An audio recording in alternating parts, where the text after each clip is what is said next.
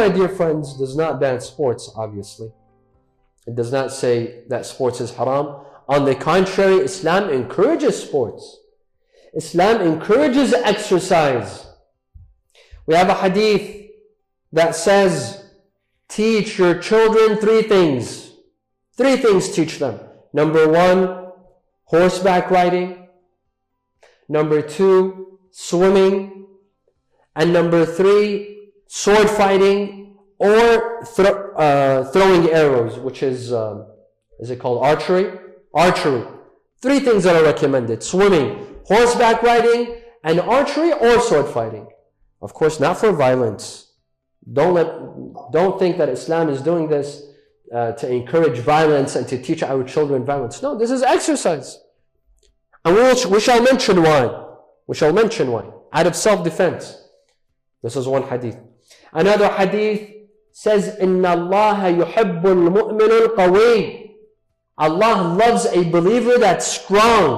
Not just spiritually strong. Of course, spiritually strong and physically strong. Allah loves a believer that's physically strong, physically fit. That is fit. In Risalat al-Huquq by Imam Zayn al-Abidin alayhi salam, he says, وَإِنَّ لِبَدَنِكَ عَلَيْكَ حَقًّا. Your body has a right on you. Go and exercise. Don't let your body be weak. Your body has rights. Go and exercise. Be fit. The Quran says, قُلْ سِيرُوا فِي الْأَرْضِ. Say, walk on earth. The Quran encourages us to walk. This is a form of exercise. وَامْشُوا فِي مَنَاكِبِهَا وَكُلُوا مِنْ رَزْقِهِ. And walk in Allah's vast lands and eat from His sustenance. Walk. This is a form of exercise.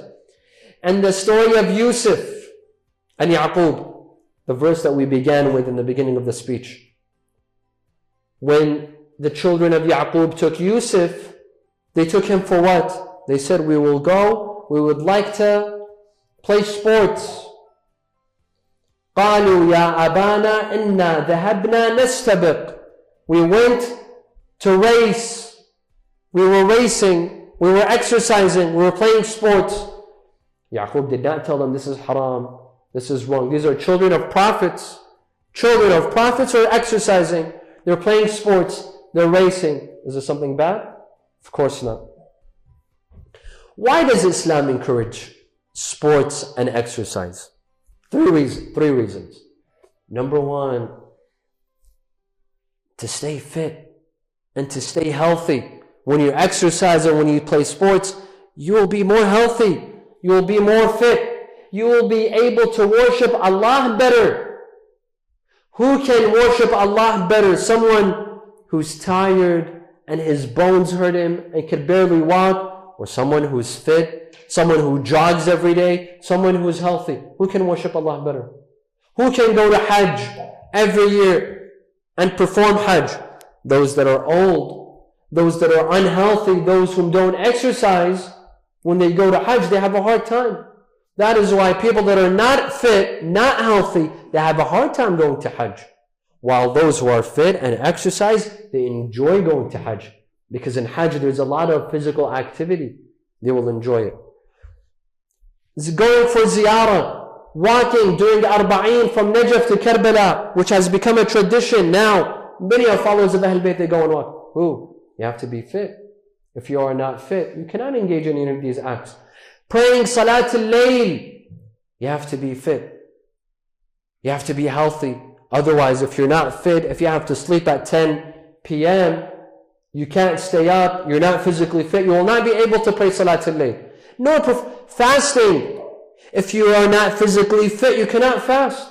If you are ill, if you did not take care of your health, if you didn't exercise, you will not be able to fast.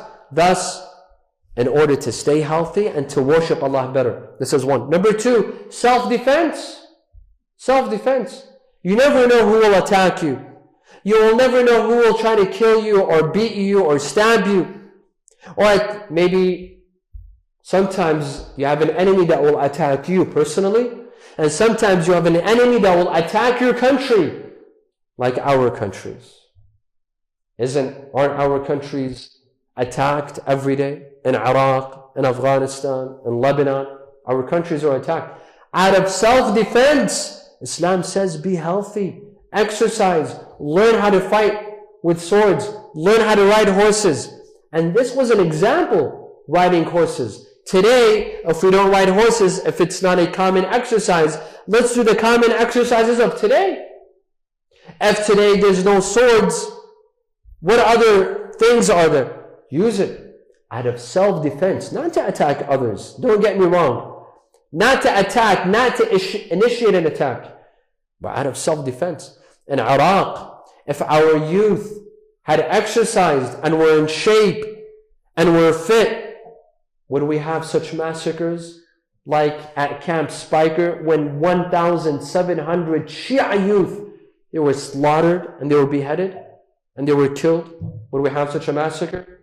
No, it's because our youth were unfit, unequipped. And when you're unequipped, you lack courage as well. You will lack the courage. But when you're fit, when you're in shape, you also develop the courage to fight your enemy. This is a point that we have to pay attention to. Number 3, Islam encourages us to stay fit, to look good for our spouse. Look good for your wife, for your husband. Instead of growing bellies this big, and your wife might ask for a divorce, Islam says remain fit. A wife looks good for her husband, and a husband looks good for his wife. Go and exercise. There's some people that only exercise during the first few years of marriage, but after 10 years, no, everything changes. There's a belly. He starts losing his hair. He doesn't care. They just stop caring. The hips, the shoulders, everything multiplies by 10. Islam says be in shape. If you don't do it for yourself, do it for your spouse. Do it for your wife. Do it for your husband. This increases the intimacy. This will reduce the amount of divorces in our communities. One of the problems, one of the reasons of divorce is there's no intimacy. There's no attraction between the husband and the wife. There is in the first couple of years, but after 10 years, they're not attracted to each other because they stopped caring. Islam says no, exercise, be in shape, look good for your spouse so that the intimacy remains. Unfortunately, we Middle Easterners, we don't have this culture of exercise. We don't. Here in the West, it exists.